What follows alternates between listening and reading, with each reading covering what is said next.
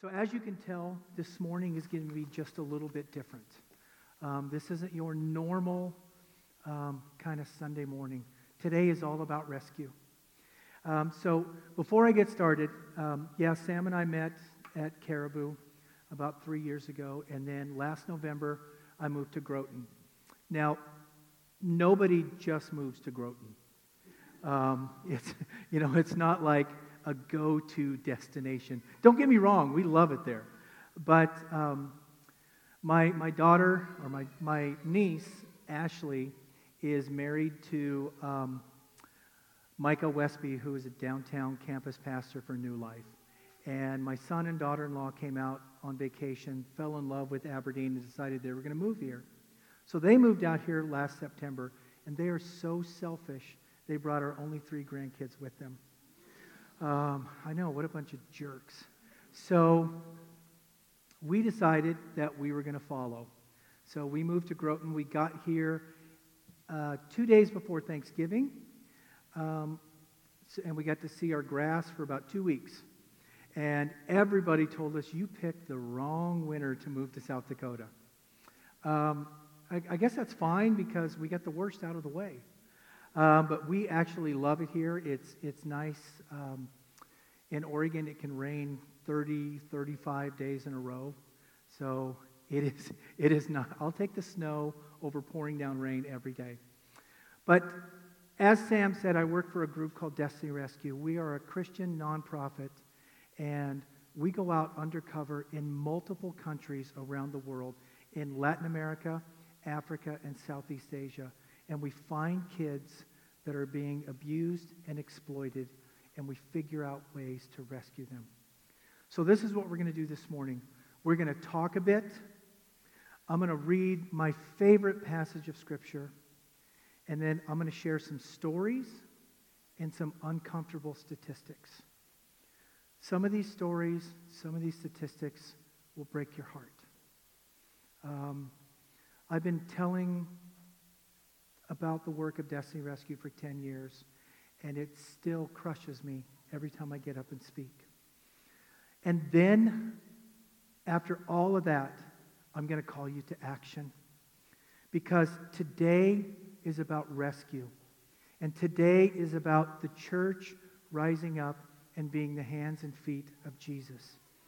In April, I was fortunate enough to go to Louis Giglio's church in Atlanta and be part of they called it the Speak Conference. It was the art of preaching.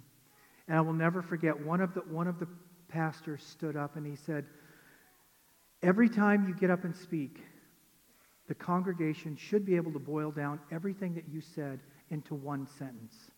So I have taken that and run with it. So here is your one sentence. Are you ready? One of you is. Your one sentence is this: I can rescue. Repeat that after me. I can rescue. Okay, that was terrible. Okay, let's try. Okay, listen. I grew up in a Baptist church. Okay? I know Baptists don't talk a lot. You're very afraid of becoming Pentecostal. Okay?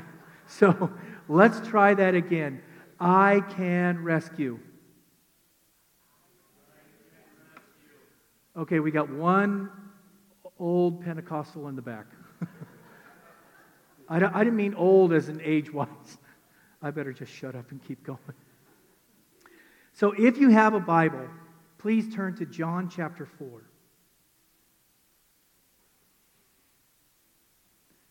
Out of all of God's Word, this is my favorite, absolute favorite passage of Scripture. John chapter 4, we're going to start in verse 1 and we're going to read through verse 26. When Jesus learned that the Pharisees had heard he was making and baptizing more disciples than John, though Jesus himself was not baptizing, but his disciples were, he left Judea and went again to Galilee. He had to travel through Samaria, so he came to a town of Samaria called Sychar, near the property that Jacob had given his son Joseph. Jacob's well was there, and Jesus, worn out from his journey, sat down at the well. It was about noon. A woman of Samaria came to draw water. "Give me a drink," he said to her, because his disciples had gone into town to buy food. "How is it that you, a Jew, ask for a drink from me, a Samaritan woman?" She asked him, for Jews do not associate with Samaritans. Jesus answered, "If you knew the gift of God and who is saying to you, 'Give me a drink,' you would ask him and he would give you living water." "Sir," the woman said, "you don't even have a bucket and the well is deep. So where do you get this living water? You aren't greater than our father Jacob, are you? He gave us the well and drank from it himself, as did his sons and livestock." Jesus said, "Everyone who drinks from this water will get thirsty again. But whoever drinks from the water that I will give him will never get thirsty again. In fact, the water I will give him will become a well of water springing up in him for eternal life." "Sir," the woman said to him, "give me this water so that I won't get thirsty and come here to draw water." "Go call your husband," he told her, "and come back here." "I don't have a husband," she answered. "You have correctly said, 'I don't have a husband,'" Jesus said. "For you have had 5 husbands, and the man you now have is not your husband. What you have said is true." "Sir," the woman replied, "I see that you are a prophet. Our ancestors worshipped on this mountain, but you Jews say that the place to worship is in Jerusalem." Jesus told her, "Believe me, woman, an hour is coming when you will worship the Father neither on this mountain nor in Jerusalem. You Samaritans worship what you do not know. We worship what we do know, because salvation is from the Jews. But an hour is coming and is now here when the true worshipers will worship the Father in spirit and in truth. Yes, the Father wants such people to worship him. God is spirit, and those who worship him must worship in spirit and truth." The woman said to him, "I know that the Messiah is coming, who is called Christ. When he comes, he will explain everything to us." Jesus told her, I, the one speaking to you, am he." Let's pray. Father God, I just want to say thank you for the opportunity to be here. Thank you for this incredible story of rescue and redemption and forgiveness. And we just thank you that you love us and that you're here with us. These things I pray in your name. Amen. I think it was either the 80s or the 90s. Do you guys remember WWJD? When was that? 80s, 90s, or both? What's that? Okay. It kind of took over the world there for a while. I mean, there were bracelets, posters, coffee mugs. I'm not sure you could actually consider yourself a Christian if you didn't at least have a bracelet, a t-shirt, a coffee mug, and a painting somewhere in your house. I mean, it was literally everywhere. But I think in the WWJD, for those who don't know what that is, stands for, "What would Jesus do?" But I think that's the wrong question. I think the right question is, what did Jesus do? What did Jesus do? And in this piece of Scripture, Jesus did what I call chasing the broken. The thing I love about this passage of Scripture is Jesus did not wait for this woman to come to him.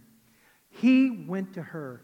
And in this passage, at the beginning, it says that Jesus had to go through Samaria. And that's kind of problematic because he didn't have to go through Samaria. He chose to go through Samaria. And he chose to go through Samaria not to get water from Jacob's well. He went there for one reason. He went there to rescue this woman. And he crossed all kinds, bless you, he crossed all kinds of societal barriers to go through Samaria and to find this woman and to rescue this woman. We don't have enough time here this morning to really break down the hatred between Jews and Samaritans. It could probably be an 8-week sermon series on hate, which probably would not be much fun at all. But the Jews and the Samaritans hated each other. And what's interesting about that is their family. They are both from the 12 tribes of Israel.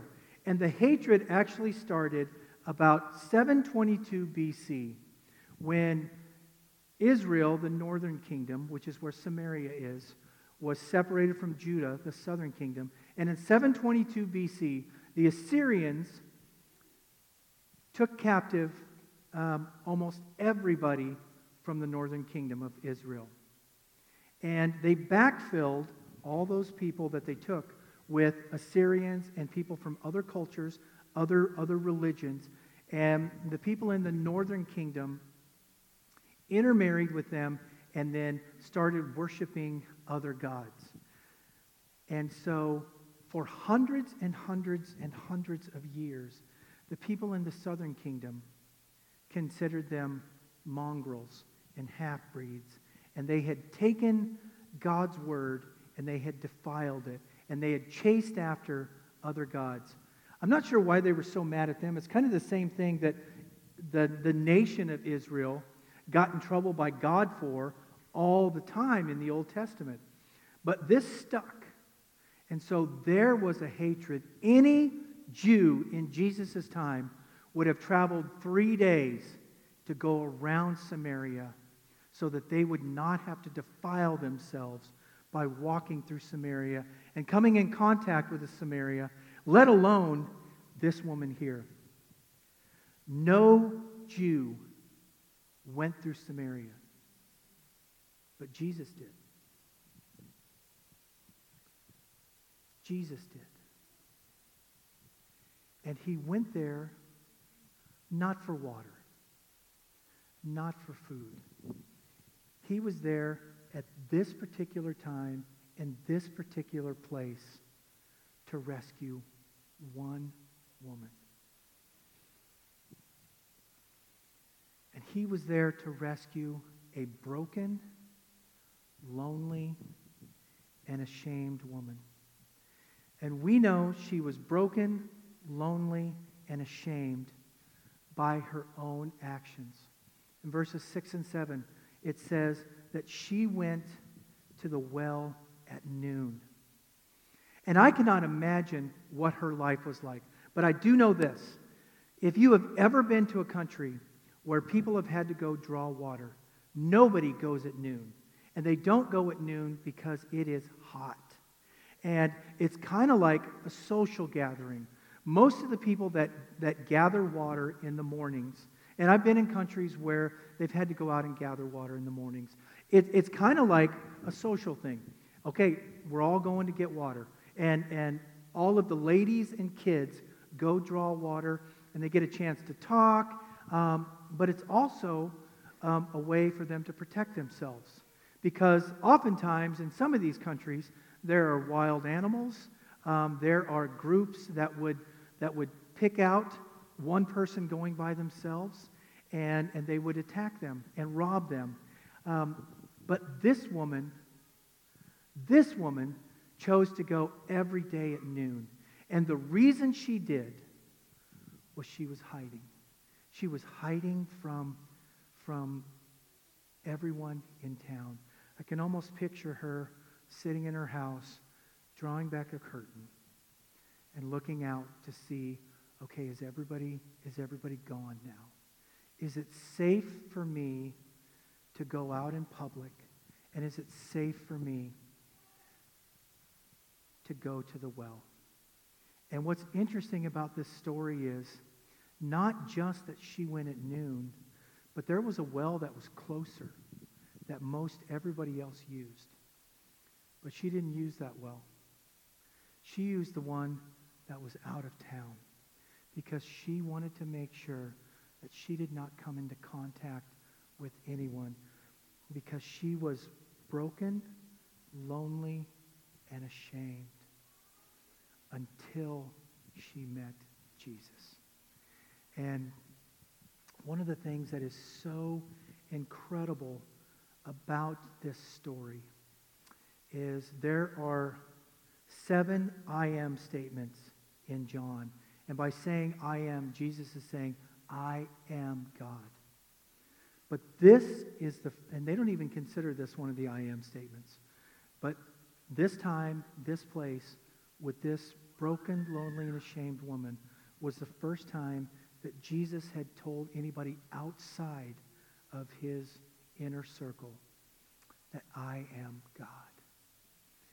And I love the fact that The Chosen, the TV series The Chosen, showed this particular scene. And what I love is when she looks at Jesus and almost with pleading, begging eyes, and she's like, you promise it's not going to be about temples. And you can see the brokenness in her start to fade away. It is just like that with the kids that we rescue. In November, I had the opportunity to go to Africa with Destiny Rescue. And I have been able to go out undercover in Thailand and in Cambodia, and then this time when we were in Uganda. And we were working in this slum. And when I say slum, I mean places that most people would not put their chickens in, is where people lived. They had these ditches that were probably 4 feet deep, and they had these little walkways to get across the ditches. Every time I walked across one, I was like, oh, dear Lord, please don't let this break. I know I need to lose weight. Please do not let this thing break.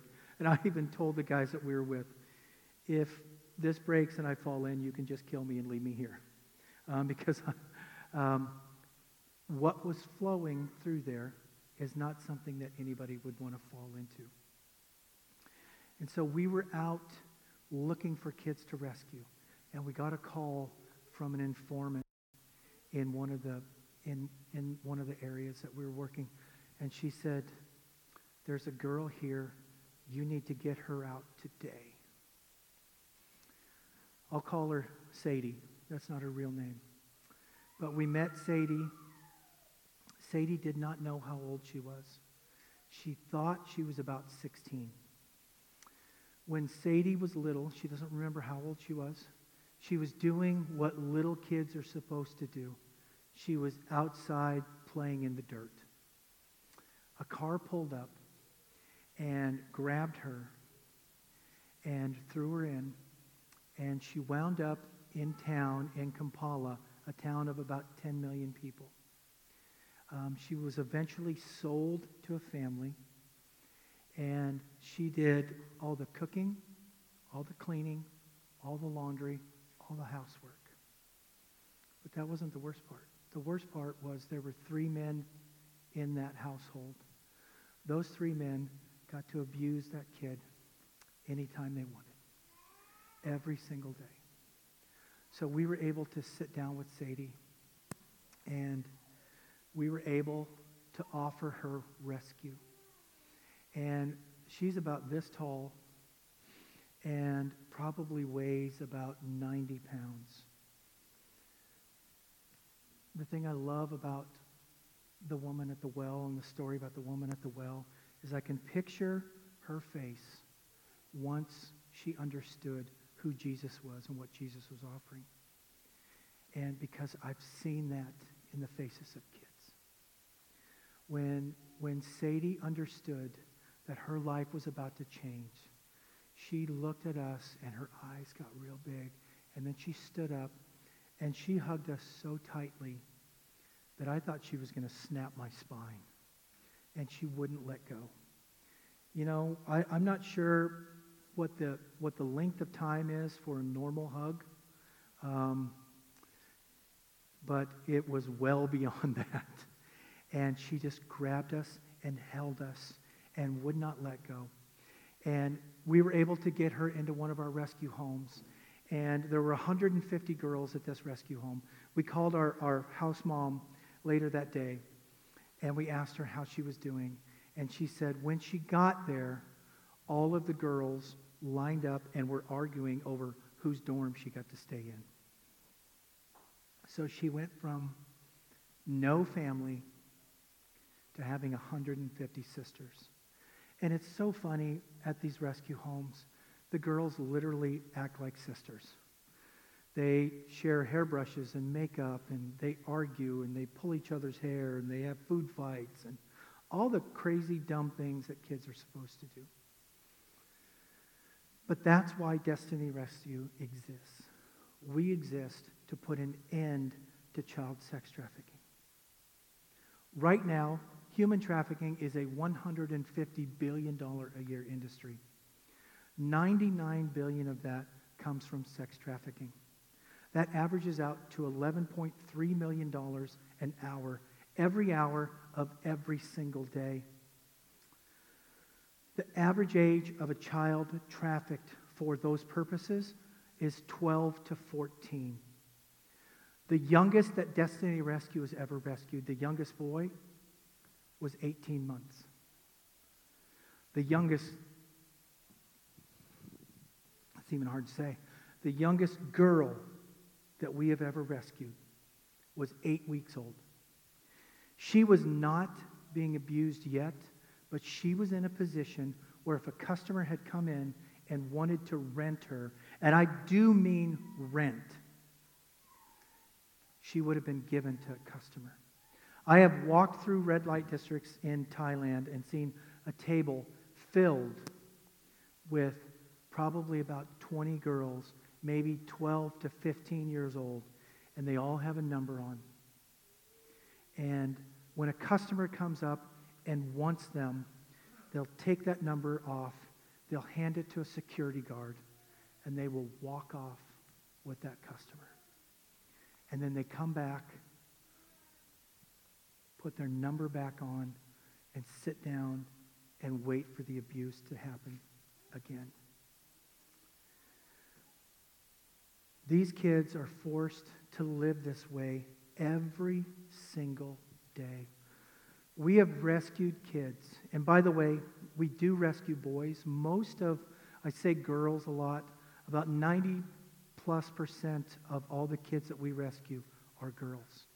But we did a raid last year in the Philippines where we rescued a van load of little boys, ages 6, 7, 8, and 9. We have rescued kids who've had to be with up to 40 customers every single day. Our founder tells a story of going out undercover and standing in a brothel and looking over and seeing a line. And it was a single file line. There was a little girl on the other side of this door. And all the guys were lined up, and when one customer was done, he would walk out, the next one would walk in. And then when he was done, he would walk out, and the next one would walk in. That is her life every single day. Some kids are sold for just a few dollars. There are places where you could buy a 6-pack of Coke at Walmart, and you could buy a child for less than that. We rescued one little girl who was being sold for 35 cents. How do we get to the point where a child's value is 35 cents? Since 2011, Destiny Rescue has rescued 13,086 children and adults. That is as of the end of June. This year, from January through the end of June, we have rescued 1,754. And we rescue in various ways.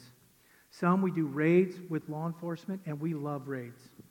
The reason we love raids is because in an average raid, 13 people get rescued and 2 traffickers get arrested. We have done 2 raids in the Philippines. One, we rescued 71 people at one time. Another, we rescued 151 women who were being warehoused like you would warehouse green beans. And we're able not just to rescue kids, but we're able to arrest the traffickers. So far this year, we've done 36 raids and arrested 38 traffickers. And the best part about that is those traffickers get to spend the rest of their life questioning their life choices. We hope they come to know Jesus while they're in prison. And I will tell you a very quick story. The country where this girl on the video was rescued is one of our undisclosed countries. We have several undisclosed countries just because of the danger factor. And in this country, our rescue agent, who was also a pastor, was walking down a road, and I think it's the worst road on planet Earth for human trafficking. And the Christian singer Natalie Grant drove down that road, and she saw a little girl in a bamboo cage on the side of the road that was for sale. And our rescue agent, somebody found out that he was a pastor, and there was a trafficker on that road who got deathly ill. And they were asked to come in and pray for this trafficker. And he did. And there was a miraculous healing. Took me a minute to wrap my brain around that. It's like, why would you go in? God, why are you wasting a miracle on a trafficker? But because of that, that trafficker said, you now have my permission and my protection. You can go up and down this road anytime you want, and you will be protected. So we were able to do a raid on that road. The female trafficker was sent to prison. While she was in prison, our rescue agent went to visit her and led her to Jesus. And she said, I no longer have use for this building because I'm in prison. You take it, you do with it whatever you want. They started a church there.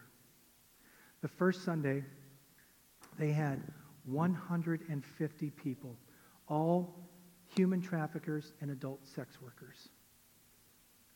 Only God can do that. I love to tell that story because it just reminds me about how big God is. We also do covert rescues. It's where we go in undercover, pose as customers. And then we have border crossing stations where our ladies that run these stations get to interview anybody that's crossing, and they get to ask questions. And we rescue hundreds and hundreds and hundreds every year. And the thing I love about what happens at these border crossing stations, we are getting those kids before they are abused. They're on their way to meet traffickers. And once they cross that border, some of those kids are sold to countries in Africa. Some of them are sold to countries in the Middle East. We've rescued kids who were being trafficked for their organs. But once we're able to rescue them, we're able to get them back to their families. And our newest weapon is called OSEC. It's online sexual exploitation. We had a group that gave us a very, very generous donation. And they said, take this, develop a program that hunts for children on the internet. So we now have a program, and we have 15 people working this every single day. They can input keywords, and this program will find images of children. They can go through hundreds of thousands of images in seconds and find images of illicit images of children online. Once we're able to find those images, we're able to try to make connections with the people that are buying and selling these kids. And our goal, I know in the movie Sound of Freedom, they showed them getting the perpetrator, and they weren't able to get the kid. Our goal is we start with the child. We start with the kid and then work our way back. When we rescued the 18-month-old boy, he was being abused online. We were able, along with law enforcement, we were able to get all of his computers, his phones, all of his contact information, and we were able to give all of that contact information to Interpol, Scotland Yard, the FBI, Homeland Security. And so we're able to rescue the child and then work our way backwards. And hopefully, the people that are either paying for this or supplying it have some very uncomfortable knocks on their door.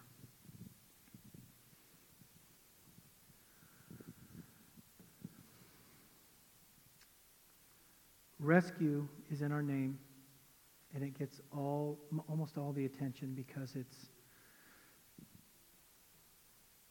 I don't know, just because it's kind of, especially for guys, it brings out guys' inner Navy SEAL.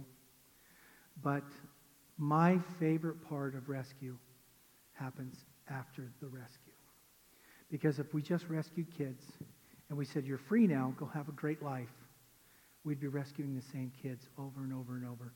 Our goal is to create a freedom plan for every child that we rescue. And in that freedom plan, it can include getting them back to school. It can include getting them a job, feeding them. Last year, we had 1,880 children in our aftercare program. But most of the kids that we rescued are being trafficked because of poverty. So while we can get them back to their families, if we can get them back to their families safely, we also help feed their families. We fed over 12,000 people last year.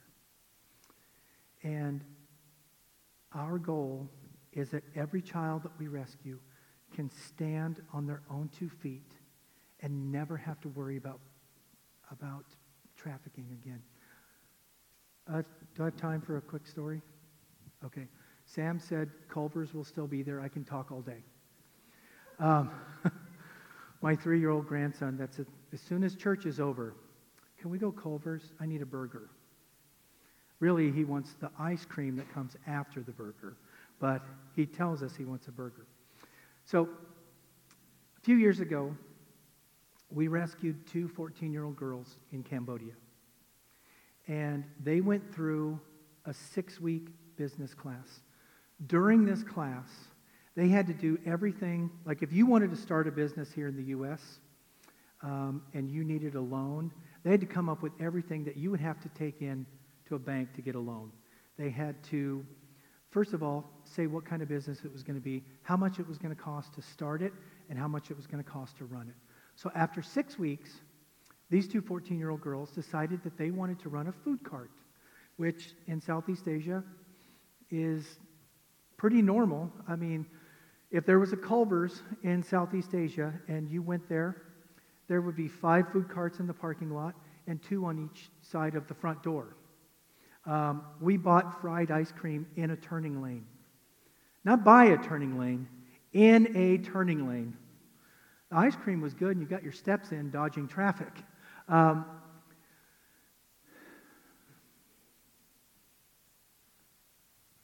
going to ask you one question. What do you think, nobody's ever guessed this, but I need at least 2 of you to answer. What do you think that 2 14-year-olds in Cambodia decided to serve at their food cart? Keep in mind that in Cambodia, they eat deep-fried tarantulas. And they're just as awful as they sound. We split one on the last trip. People ask me what it tastes like. It tastes like deep-fried spider. It's awful. It's just awful. But you know the best part of going to this place where they serve this? It's a tourist attraction. It's called the Spider Market. When your bus pulls up, little boys are turds, no matter what country you're in. They have these little 5, 6, 7-year-old boys, and they are standing there holding these giant tarantulas. Sometimes they'll have them sitting on top of their head. Other times they'll just be holding them. So when you get off the bus, if you scream, to them, that means that you want to be chased. So they will chase you all through the parking lot while you are screaming your head off, and they are having the best time of their life. Okay, so somebody try to guess. What do you think 2 14-year-olds served at a food cart? Okay, Baptist, come on. Who said worms? Worms? Ew, bugs. Oh, frogs. Cockroaches? No, they do have those at the spider market, though. And scorpions. Okay. You ready? Crepes. And the reason I love telling that story is the look that I just got from some of you. And it's probably the same look that they got from the house moms. It's like, crepes? How do you even know what a crepe is? So they set them up the first night out, and they made enough batter for 40 crepes. Probably in their minds thinking that they would come back with enough batter for 38 crepes, and they would have crepes for breakfast. They sold out in 20 minutes. And then the next night, they doubled the batter, and they sold out again. And it kept going like that for weeks and weeks and weeks. And so after a while, they pulled the girls aside, and they're like, what do you think? Is this something you guys want to do? And they're like, oh my gosh, we're going to be cajillionaires. But because they were 14, they did what 14-year-olds do all over the world, whether they're guys or girls. They got bored and quit. But you know what the best part about that story is? The best part about that story is not that two 14-year-olds got bored and quit. Best part about that story is those two kids now know that they can stand on their own 2 feet and that they will never be so poverty-stricken that trafficking can ever enter their mind, because they know that they can run their own business. Right now, we have about a 90% success rate. That means that after 2 years from the time of rescue to 2 years, over 90% of the kids that we have rescued are still free. And about 70% come to know Jesus. We have rescued kids who are now nurses, police women. They run hotels. They run restaurants. When you give a child an opportunity to stand up and rise up, and you give them an opportunity, they take that and they run with it. So this morning, I told you today is all about rescue, and that I was going to call you to action. I'm not sure how much Sam let you in on what was going to happen.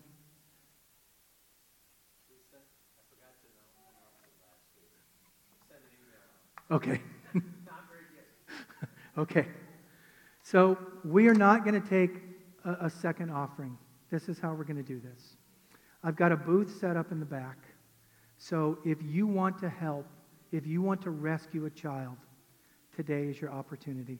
I know Sam talked about the movie that came out, and that there was a lot of talk about, oh my gosh, what do I do? And it's easy to look at, because right now there's over 1 million children that are actively being bought and sold. It is easy to look at that number and go, what can I do? This is what I want you to do. I want you to focus on one. One. The average cost of a rescue is $1,500. So this is what I'm going to ask you to do. If you would like to help, there are several ways that you can.